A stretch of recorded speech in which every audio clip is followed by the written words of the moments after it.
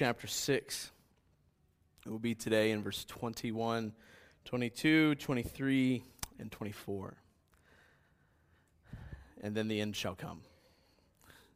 That was a Bible joke, if you didn't catch it. Sorry. Here we come to the end of the book of Ephesians. This will mark, if I counted correctly, week 82 in the book of Ephesians. I went back and counted, so I'm getting a head nod from the back. 82 weeks. It's not counting the breaks we took for a couple other series in the midst of that, but that's 82 weeks in the book of Ephesians. Still doesn't compare to Dr. Martin Lloyd-Jones's 257 sermons in the book of Ephesians. But 82 has been good, and I hope has been enjoyable. I'm so thankful, as I reflected on this week, I'm so thankful to the Lord for what He has done through this book. The preaching of this book, the learning and living of this book has forever changed our church. Forever. For those who have had ears to hear and eyes to see, their hearts have grown. They've grown to love the gospel more. And the genuineness of this love for the gospel is being shown increasingly through their righteous acts. And for that I'm so thankful for. You know, we chose to preach through Ephesians because we believed our flock largely needed, I would say, 3 things at the time. One was this. I'm just going to walk through these really quick, and this will also serve as a bit of a recap for the book of Ephesians. The first one was this. We needed to grow in knowing the gospel. We need to grow in knowing the gospel. I believe faithfully that the gospel has been preached in every passage of this entire book. We need to know the gospel. We needed to know the gospel, and we still have room to grow in knowing the gospel clearly. But we needed to learn the gospel better, and then who we were and who God has made us to be now because of this gospel. This we learned in the first 3 chapters of the book, largely. We learned, just again, as a bit of a recap here, that God chose some to be saved, but not because of any merit in themselves. Instead, what he says, instead of merit, is quite the opposite, that we were actually dead in our trespasses and sins, following the course of this world. But then it says, continuing in Ephesians 2, that but God made us alive through the redeeming work of His Son, Jesus. And that a part of this gospel, that His people, His redeemed people, are now a part of His plan to exalt actively Jesus by the end of this age. And those in this room whom God has truly redeemed are now children of God, citizens of His kingdom, united in Christ because of this gospel. Again, we sought to learn what that meant, and we still have room to grow in that. Second, we needed to begin learning that this gospel, or at least continue learning that this gospel must impact every single corner of our lives. That there are implications of the gospel for every aspect of our lives. Let me review some of the highlights, some of the aspects that Paul even draws out explicitly for us. These we learned in chapters 4, 5, and 6. He begins with, we are to walk in a manner worthy of our calling. What's Paul saying? That's kind of another way of saying that the gospel is going to impact the manner in which you walk. Every aspect of it. No exceptions. That if we're not thinking to filter every action of our life through the gospel, then we're not thinking as people who believe the gospel. So to kind of highlight a few of these things that Paul talks about in chapters 4, 5, and 6, here we go. Because of the gospel, we should be people who are humble, gentle, patient, bearing with one another in love. Humble, gentle, patient. You should look at every instance of your life and ask yourself, are you displaying humility? Are you being gentle? Have you shown patience? Are you bearing with one another in love? Another highlight, he says, eager to maintain the unity of the Spirit. Eager to maintain the unity of the Spirit. Understand, this is in the context of the local church. So within the body, eager to maintain the unity of the Spirit. Many in this church are eager to maintain the unity of the Spirit, for which I am very thankful for.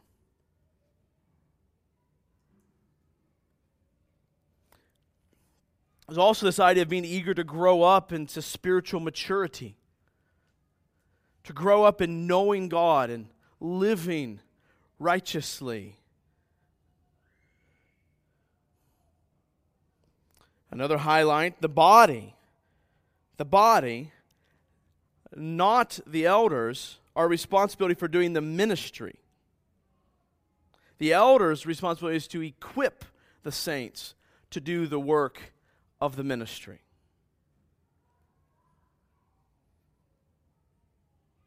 Well, certainly the elders have their own ministry.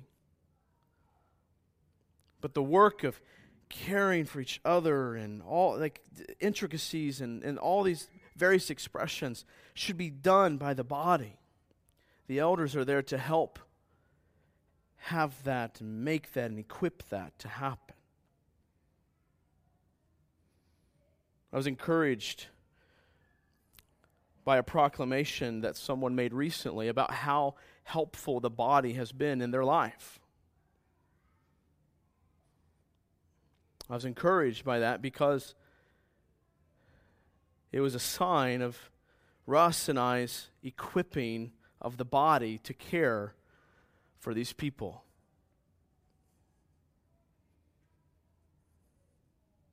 So the body should do the work of the ministry, and the elders should equip them to do that. Something we learned again in the book of Ephesians. Another highlight is that we should give absolutely no opportunity to the devil. And one of the ways that we give opportunity to the devil is by corrupting talk. He says in that passage, you can go back and read it, that we should only speak in ways that build up the body of Christ. That anything short of that is sin and giving room to the devil. Not just in your life, but in the life of the church.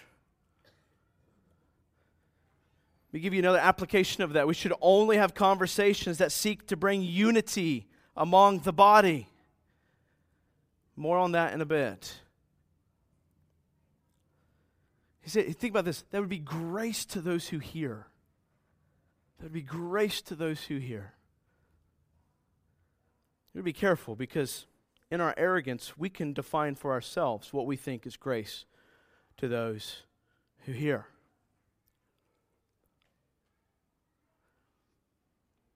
Another highlight, he says that we should be kind to one another, tender-hearted. Do we know what that means? Like, tender-hearted. He says forgiving one another. Like, that our disposition be one of forgiveness. Again, anything less than these is sin. Is not walking in a manner worthy of our calling. Period. So how are we to forgive one another? Like, to what extent? To what measure? By what motivation? As God in Christ has forgiven you. Right? So there's this connectedness, again, to the gospel. Like, Paul's getting these little kind of shots in there of how do we forgive, and how do we, because of the gospel. So if I can't forgive, if I can't be tenderhearted, if I can't be humble, if I can't have conversations that simply build up the body, if I can't have conversations that bring unity in the body, if I cannot be kind to one another, then I'm not believing in the forgiveness that is mine through Christ, that is a gift from the Father. Right? It's connected right back to the gospel. And I love how Paul connects for us in this book that if you can't or aren't doing these things, then you don't get the gospel. I posted from my study this past week for others to read this quote from J.C. Ryle. It said this: "Let us beware of any hope that does not exercise a sanctifying influence over our hearts, lives, tastes, conduct, and conversation." What's he saying? Beware of any claim to the gospel that doesn't find itself changing the way we live. Okay? So, but he's calling it hope, right? And he goes on to describe this hope that is not exercising a sanctifying influence over us. He says this: "It is mere base metal and counterfeit coin. It lacks the mint stamp of the Holy Ghost and will never pass current in heaven. A man may talk of his hope as much as he pleases, but he has none in reality. His religion is a joy to the devil, a stumbling block to the world, a sorrow to true Christians, and an offense to God." This is the person who claims to have a hope in the gospel, but does not live in light of the gospel. That he is an offense to God. We all stand in danger of this. But Paul says if we love Jesus and believe his gospel, then we will be changed. We will live differently. Not perfectly, eventually, but not perfectly now, but we will be changed. I'll tell you, here's the more and more of life as I've gone through, the past few years. It seems that much more of this is coming down to the issue of pride. So we got to think in terms of if I love the gospel, how am I going to live? And we want to go, okay, well, I got this box to check, and this box to check, and this box to check. I would encourage you to only be concerned most fundamentally with one box. You know what I'm saying. Don't go make it a box to check. You get what I'm saying. But that box, if you're going to have one box, it's going to be fight for humility. Fight for dependence on the Father, not on yourself, not on other people. Dependence on the Father. What are all these things that Paul's talking about in 4, 5, and 6? When he's saying you should be living this way. Why? Because you believe the gospel. Why? What's he really saying? He's saying you should live this way because of your humble dependence and trust and need in the gospel of Jesus Christ. Someone who's not living these ways is dependent and needy of something else other than Jesus. So if we love Jesus and believe His gospel, then we will be changed for the good. We will live in a manner worthy of our calling. The third thing that we were hoping to see happen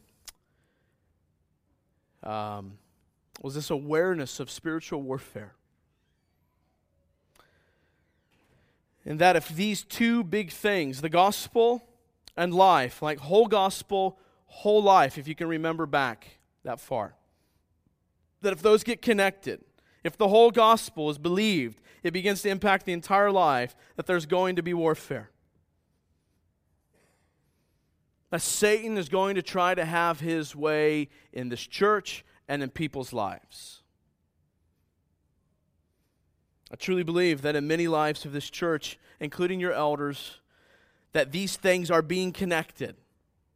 That God is being glorified and that Satan hates it. As Rusty said, going down the road the other day, he goes, Satan must be bored to be messing with our little church. And I said, yeah, I agree.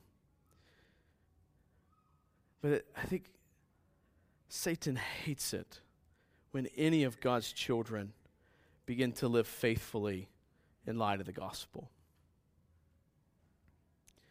This is why we need God's strength through this armor.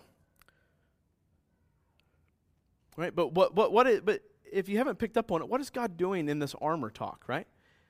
He's pointing us back to the gospel. Like, look at the aspects of the armor.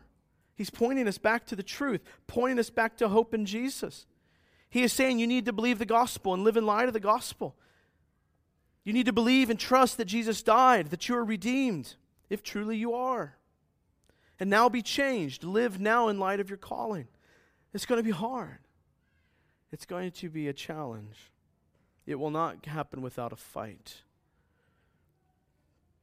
Easy believism is not a descriptor of a true follower of Jesus Christ. It doesn't happen that way. I'd venture to say the harder you fight for faith, the harder the enemy fights against.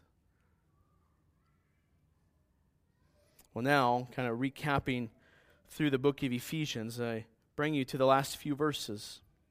And I think you will not be surprised if you have any understanding of the general flow of Ephesians and what Paul's been trying to accomplish. You will not be surprised by where he takes us.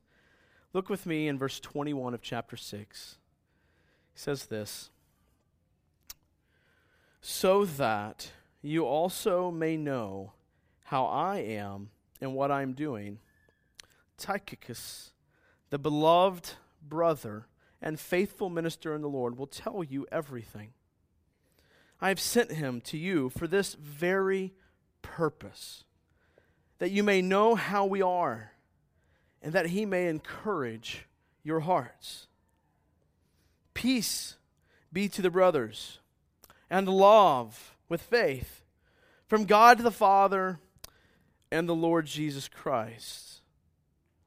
Grace be with all who love our Lord Jesus Christ with love incorruptible. Let's pray. Father, I pray that as we continue here in Ephesians, as we kind of conclude here in the book of Ephesians, Father, that you would be glorified, our hearts would be humbled, softened. Father, all of our hearts would come out today loving you more than we did. And if we don't, may that be a warning to us. For it's in your Son's name. Amen. So Paul was a lover of people. We see that all throughout this book. You don't say these kinds of hard things unless you love people. You see, Paul was a good theologian, missionary, church planter, if you will. And one who is good at such things is one who loves people. And Paul says to his readers, and says to those who are following Christ today, those who love Jesus, be encouraged in the Lord. Be encouraged in the Lord. So what's going on? This is just the closing. These are the few verses that we just kind of skip over, right? We just kind of and move on to the next book of the Bible. That's kind of like our 4 verses of free pass, so we can hurry up and get on to the next thing.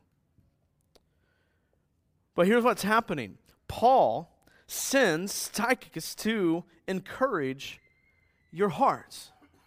Paul cares about the hope of these people. This friend of Paul's was a brother in the family of God. You can go look in the book of Acts and Colossians and 2 Timothy. He served with Paul for some time. He was likely the one who delivered the letter to Ephesus.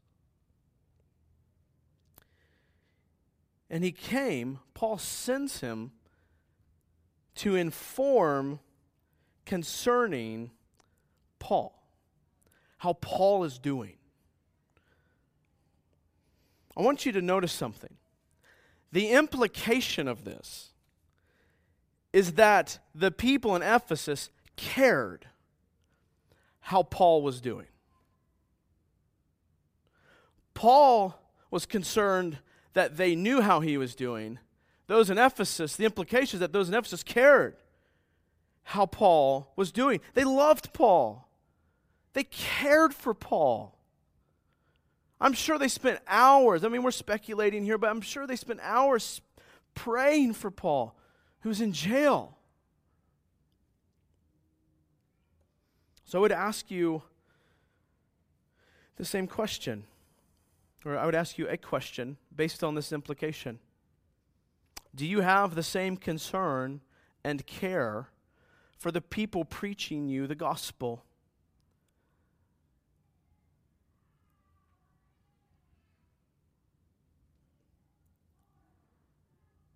Do you have the same concern and care for the people preaching you the gospel? I think of at least 2 categories of people. Your elders, your DNA leaders. Let me ask you, are you concerned for their well-being? Are you praying for them? Do your conversations with other people show that you care for them? Are you protecting them? Do your actions and your words of your mouth show this?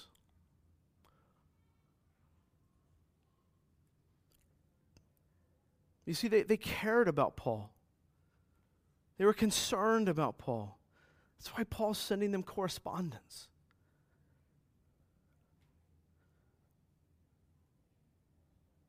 Again, if you love the gospel, this will be true. If not, it won't. So Tychicus came to inform about how Paul was doing. And he came to encourage their hearts in Jesus. You say, what does he mean by to encourage them? Was he just like, hoo, rah, rah, let's be happy about Jesus? No, the encouragement, I think, is simply this, an encouragement to trust the Father and His gospel, and then to live in light of it. He wasn't going to tell them anything new other than what Paul had written, other than how Paul was doing himself. You see, there's more to it than this, but this is the core of Christian encouragement. As a Christian, if you're not encouraged by, let's believe the gospel and let's go live like we believe it, if you're not encouraged by that, then you're not a Christian. Christians are encouraged when they hear about the blood of Jesus.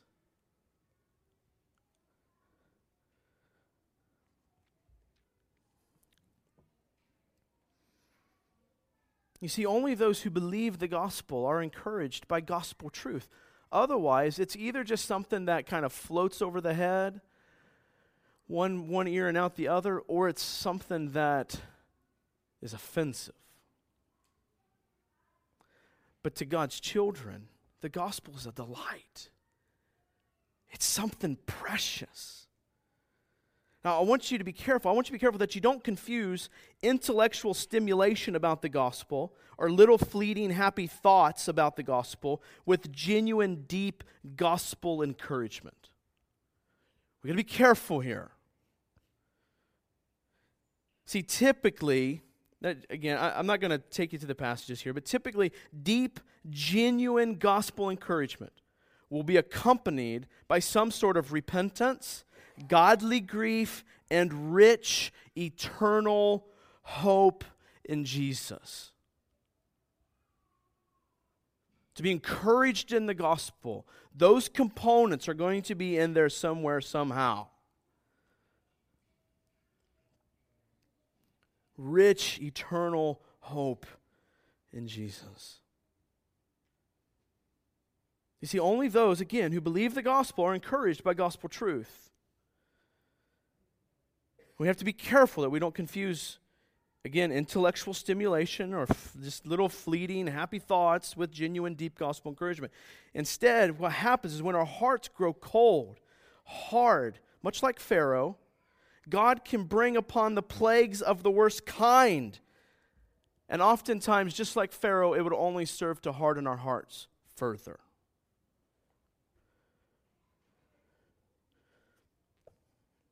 Guys, God was doing a miraculous thing in front of Pharaoh's face. But all he felt was, this is coming against me, this is coming against me, this is coming against me, and I hate this God, and I hate this God. It would be naive of me to think that no one has grown cold or hard through the book of Ephesians.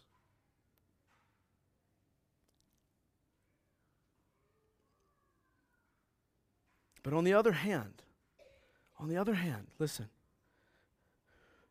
those who want to be encouraged in the Lord will be. They will be. Those who are humble and dependent on the Lord, they will be encouraged by the gospel of the Lord. Listen, I can tell you through the book of Ephesians particularly that the times that I've preached what I believe in my mind to be the worst sermons, that because of the Word of God, not because of me, certainly in spite of me, because of the Word of God, because it was proclaimed, that those who love Jesus and were actively placing faith in Him walked away some of the most encouraged people. Listen, it's amazing. I preach what, in my mind, it seems like the most incoherent, like flubber, just, I don't even know words to describe it. It's just terrible, okay? In my mind, I'm going, that was terrible. I get more compliments, like thankfulness, rather, on those days. It can only be attributed that the Word of God is what encourages people's hearts. The gospel of God encourages people's hearts. But this goes not just for sermons, but for DNA and house gathering and other relationships. Like I'd ask you, in these relationships and house gathering and DNA, do you walk away loving Jesus more or hating something else more? Do you walk away exalting Jesus more or disliking something else more? That'll tell you what your relationship's about. You see, those who want to be encouraged by something other than the gospel will go find it. And those who want to be encouraged by the gospel will find it as well. You see, listen, these people who are encouraged by the gospel, you know what they look like. You know what they look like.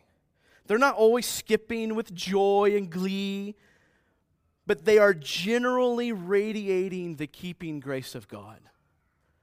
They are generally radiating the keeping grace of God.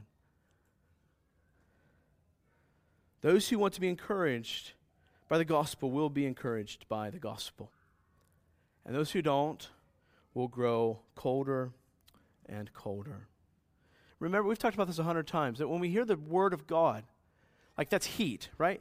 It's heat applied to our lives. So that's what's happening right this very second. And our hearts can never remain neutral. They either grow in love for Jesus or they grow in hatred for Jesus. That's what happens.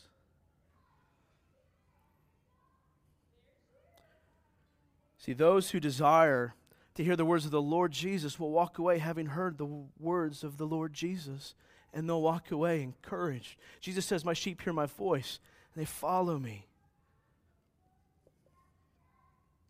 because they know his voice. So Paul is sending encouragement to those in Ephesus, and he's sending encouragement to us today. Be encouraged if you love the Lord Jesus. If there's evidence of you living and walking in the Lord Jesus and you're not, like, the line I'd encourage you to walk is that if there are things that are clearly spelled out in Scripture that you are clearly not doing, that you're clearly disobeying, then you are likely not believing the gospel. But if you are, then be encouraged. Walk away encouraged. I'm not saying be encouraged because life feels good.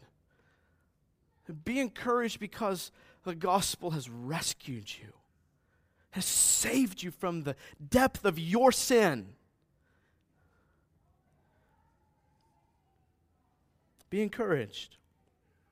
The second thing Paul says to us here in this closing is this: be unified with your church family. Motivated by love, connected, if you will, by love because of faith.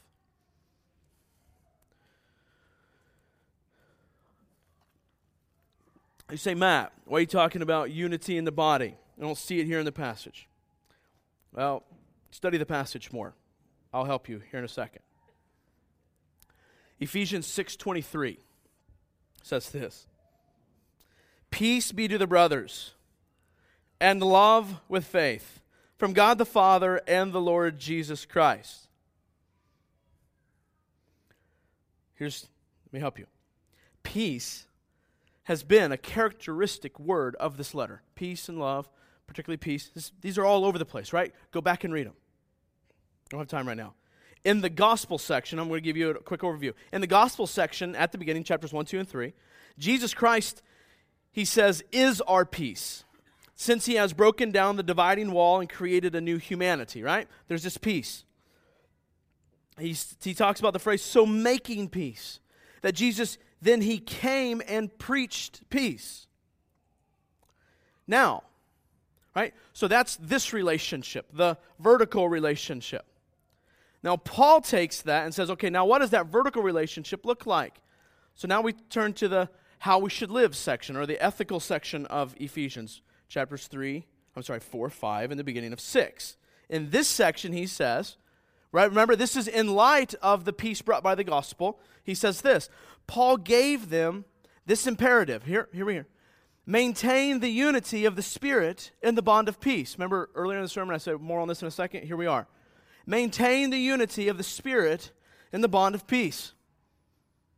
Again, because you believe the gospel, do this. Because this is a reality, peace with God, do this. Paul also gave them the imperative to, in chapter 4, to forbear one another in love. Indeed, to walk in love as Christ loved us.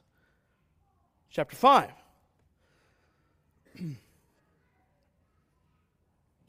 So what's Paul saying?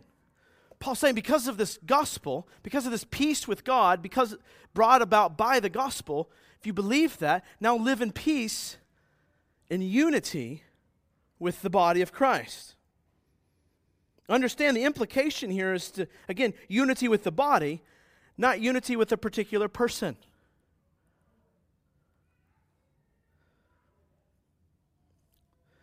Paul is not talking about, and this is where you got to, peace be to the brothers. I think most of us read that and we just go, okay, each of us need peace. And we have that from Jesus, and then we read on. I think you're reading too individualistically. Why? Where do you get that from, Matt? Where do you get that from? Well, first of all, who's he writing to? He's writing to a church. He speaks to them in the plural. And the entire book, when it's talking about this idea of peace, peace with God, live in unity with the body. We have an entire chapter on this half a chapter on the unity of the body. This is clearly important to Paul. So when he's saying peace to the brothers, he's not just saying, hey, each one of you have peace. He's saying, no, because of this peace that each one of you have peace with one another. You see, the church can be unified only as it's pervaded with love and peace. I mean, look at the context. Look at what happens in chapter 2. You see, we can have no peace with the evil powers of this world.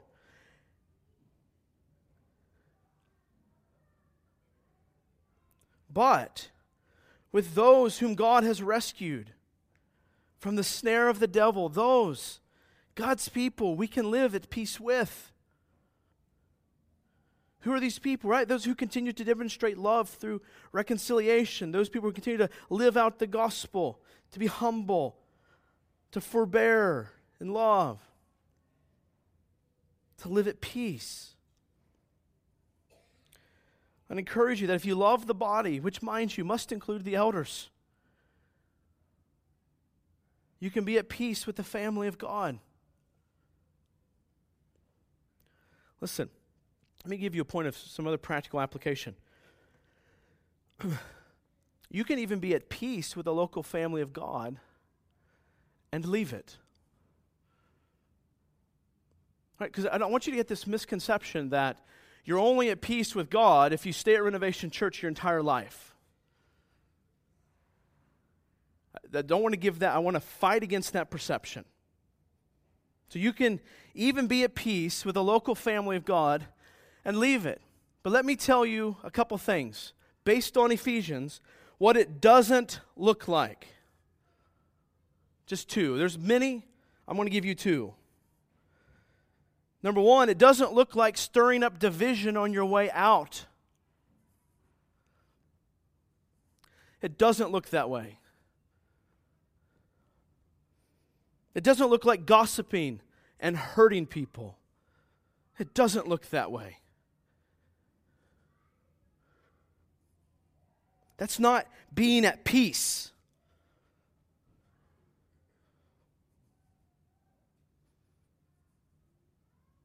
Second thing, it does not look like. You can't get there from Ephesians or the rest of the Bible, mind you.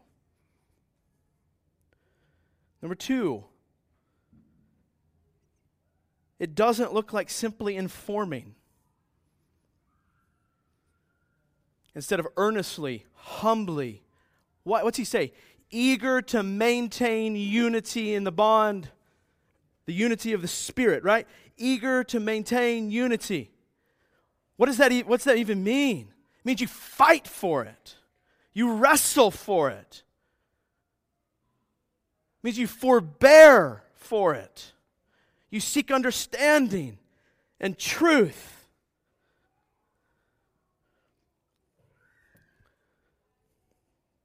What's Paul say? Chapter 4, this is not going to be up on the screen, 1 through 3. I therefore, a prisoner for the Lord, urge you, right? This is the beginning of the ethical section. The beginning. Clearly this is very important to Paul. I urge you to walk in a manner worthy of the calling to which you've been called. Now what does that manner look like? Humility, gentleness, patience, bearing with one another in love, eager to maintain the unity of the Spirit in the bond of what? Peace. Eager to maintain unity. Listen, I would encourage you, church, I'd encourage you, if any of you have left a church at any point in your past, I'm not telling you that you need to go back to that church and be a member there, but I would encourage you that if you have done anything that is sinful, that you would go back to them, go back to the pastors, and just repent to them. Tell them you're sorry. Ask for their forgiveness. Let them tell the church. It doesn't mean you have to go back there and be a member, but be reconciled with them. The reality is some of your covenant even here might be being negatively impacted because of unconfessed and repented of sin in the past.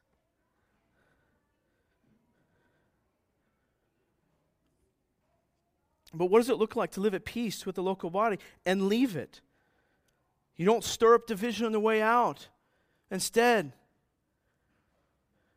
you can have your reasons, that's fine, and go. Speak grace to those people that you leave behind. And 2, you are eager to maintain unity. Eager, you fight for it. See, people who do this, people who do or leave or are not at peace like this, are people who have no peace with God. They think they can have peace by some other means. But to live at peace, again, with God will show itself this way. To leave at peace is to leave while encouraging the unity of the body of Christ. Not just saying publicly that you want that and then having dark conversations about it in private.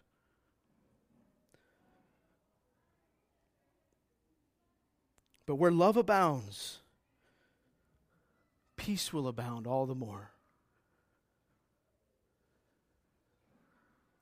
Again, I don't want to give this impression that you can't leave and still be at peace. No, you can. There's just a right way to do it.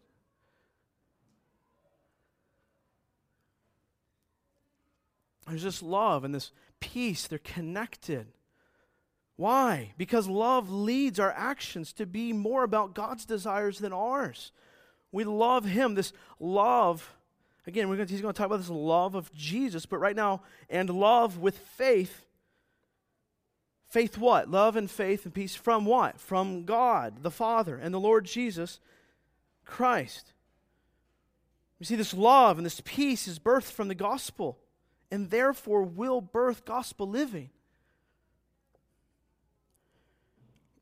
Last kind of thought there is that love for the people of God that would motivate peace and is birthed from faith in the Lord Jesus and the work of the Father. Paul says this idea of with faith, like love and peace with faith, with faith. Paul's probably thinking of faith as a characteristic that they already have, rather than as just something else he wants them to be given. You see, this love, that's all I want you to see, is that this love is connected to faith. And faith comes from the Father first loving us. You can go to 1 John to see that. Faith what? Faith that I'm loved by the Father. That Ephesians 1, 2, and 3 are true.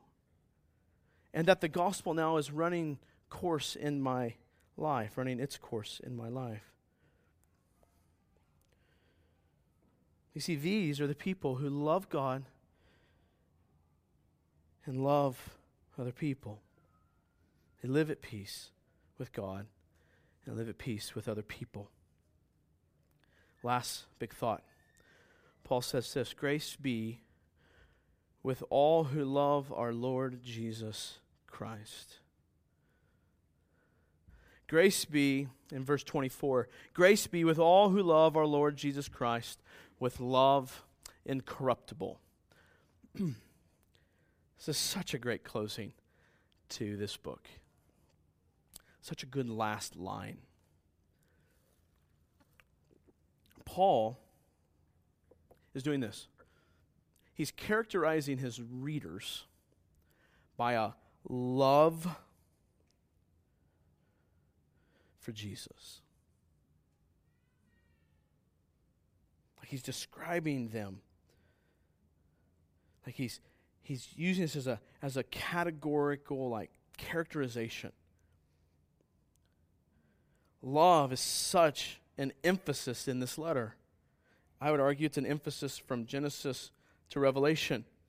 But certainly in this letter, the letter talks about the unfathomable love of God. Go back and read chapter 1. The love of God is all over the place. Notice what Paul says here that he hasn't said in the entire letter so far. he talks about the readers loving God, their love for Christ. It's implied everywhere else. Now he makes it very explicit in his last few words of the book.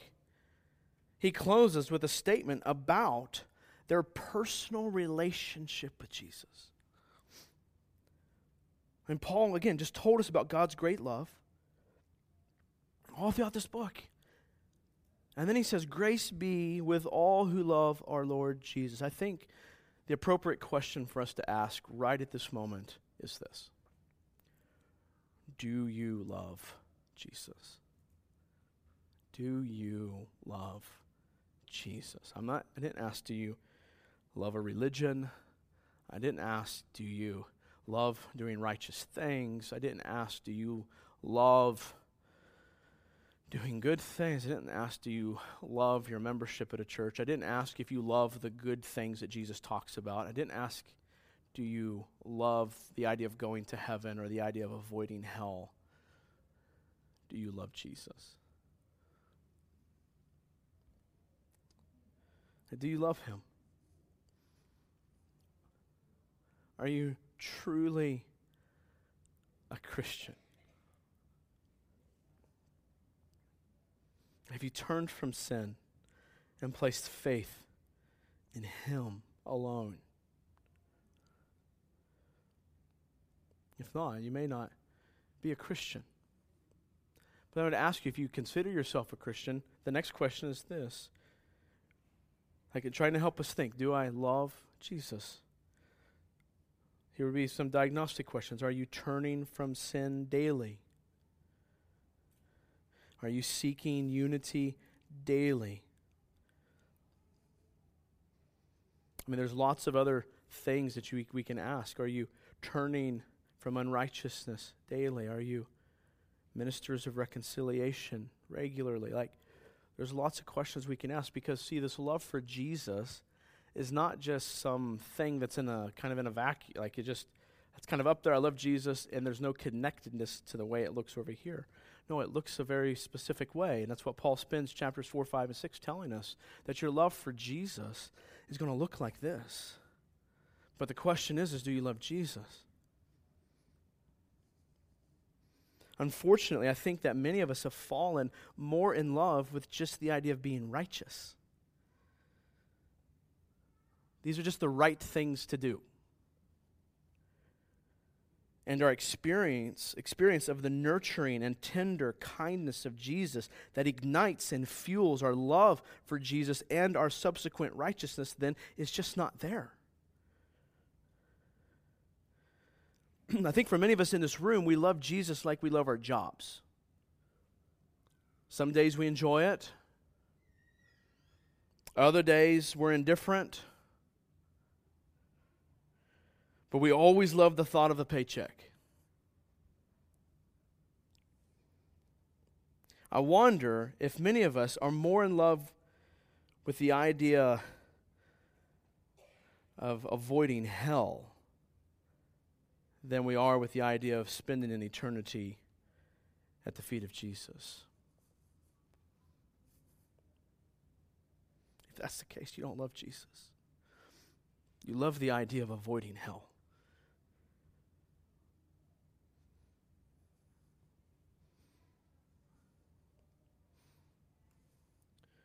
But Paul is saying this. Paul is saying, grace to those who love Jesus. Grace to you. Not grace to just anybody. Not grace to church people. Not grace to people who go to church or people who are members of a church. But grace to those who love Jesus. Now again, those who love Jesus, their lives are going to be molded and made into the image of Jesus. So it's going to start looking like these other things. But they are people who are motivated in what they do out of the love that they reciprocate to Jesus because he first loved us. Why? Because those who don't love Jesus will not heed the encouragement of this letter. But to those who love Jesus, to those whose hearts, like think, Those whose hearts beat for Jesus. To those who run to Him in trial and suffering. Those who constantly grasp for hope in the gospel, reaching to it. Oh, help my unbelief. To those who have abandoned, or trying and striving daily to abandon dependence on self in order to grab a hold of dependence on God. These are the people that love Jesus. To those who cling to the cross in the face of unrighteousness, even in their own life. To those whose hearts are melted by the atoning work of their Savior. We sing full atonement, can it be? What's that do? What affections does that stir? Does it stir any? Full atonement. And as the songwriter says, can it be? Like, is that even possible for such a sinner as I? But hallelujah, what a Savior.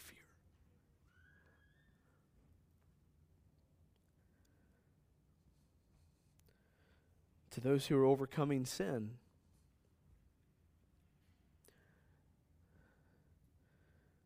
do you love Jesus? To these people, Paul is saying this.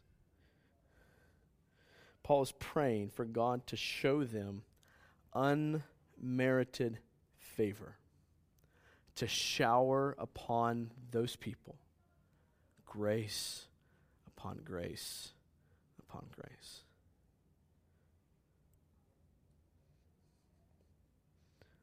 So what about that last little line there? It says, what's it say there at the very end? With love, grace be to those who love our Lord Jesus Christ with love incorruptible. Incorruptible. What does that mean?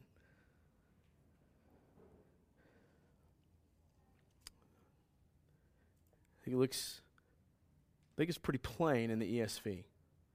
That this love for Jesus looks incorruptible. Here's what Paul is saying. Paul is praying for God to be gracious to those who love and to those whose love for the Lord Jesus Christ is this: free from every element liable to corruption. I'm going to explain that. I don't think Paul's talking here about perfect love. Paul understands we're not going to have a perfect love. Like, that'll come when the flesh is removed and we move on to glory. But a love that's incorruptible. I would encourage you to think back to like Luke 14. I think it's Luke 14, where he talks about love for, our love for God is to be so exclusive that it makes our love for everything else look like hatred. You know, he's talking about hating you unless you hate your mother, father, brother, sister, so on and so forth. That's the passage I'm talking about. That unless we have this love for God, and I think what that passage is teaching is that we have this love for God that it's so exclusive that indeed we actually love the people out of that love of God. Because only His love is incorruptible. On a practical measure, and a practical note, here's what Paul means. We are to love the Lord in a way that is untainted by the darkness in which we once lived. This is the practical encouragement that Paul is saying. To love the Lord in a way that's untainted by the darkness in which we once lived. We're to love the Lord in a way that doesn't look like this. Let me read for you Ephesians 2, 1 through 3. And you were dead in the trespasses and sins in which you once walked, following the course of the world. Again, so we love Jesus in a way that doesn't look like following the course of the world, following the prince of the power of the air, the spirit that is now at work in the sons of disobedience, among whom we all once lived in the passions of our flesh, carrying out the desires of the body and the mind, and were by nature children of wrath, like the rest of mankind. He's saying we are to love Jesus in a way that is untainted by this. Why? Why are we to love the Lord this way? How are we to love the Lord this way? Because we've experienced the grace, love, and peace of God through faith in the gospel. That He's done this. Because we have been rescued by His great gospel. If that's where our hope is, then this love can grow in looking in this way that is incorruptible. This love that comes only from the Father because He first loved us.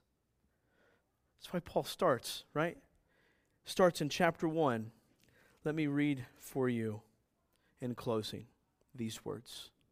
Chapter 1, verse 3 through 10. If you have your Bibles, please go there.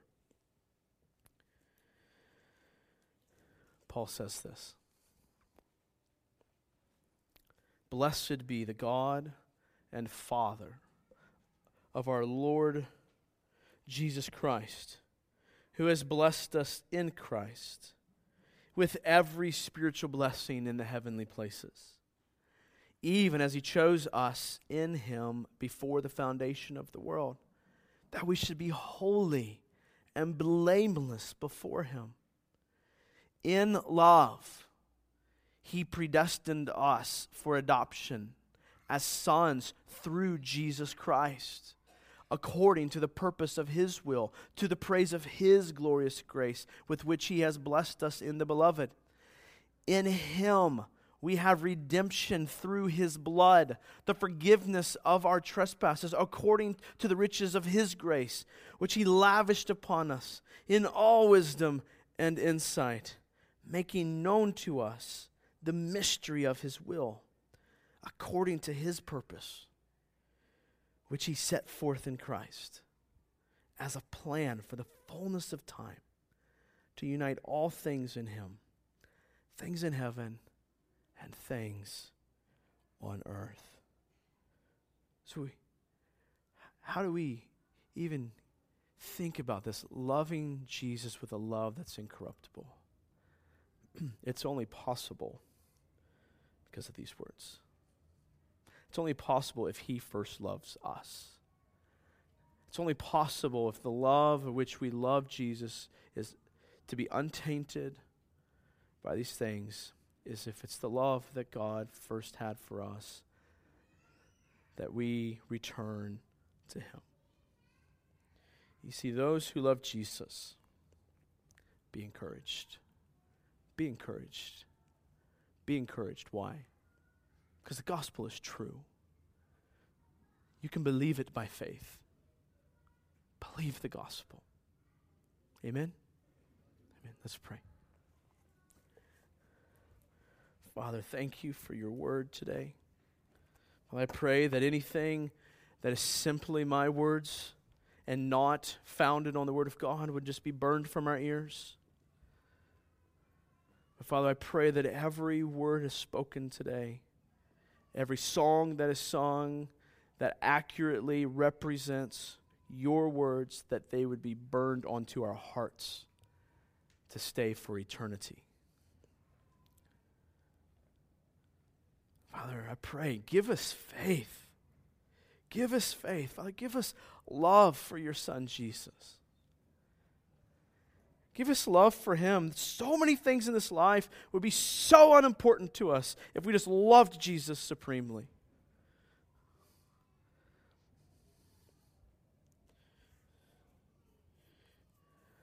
May that be increasingly true of us, that we would love Jesus, that so many things would fade as very unimportant to us. that he would emerge then. If we love him supremely, then in our lives he is displayed as the exalted one. Father, may you be enthroned on the praises of your people. Father, encourage our hearts in a way that only your Spirit and your word can do. Father, it's in your Son's name we pray. Amen.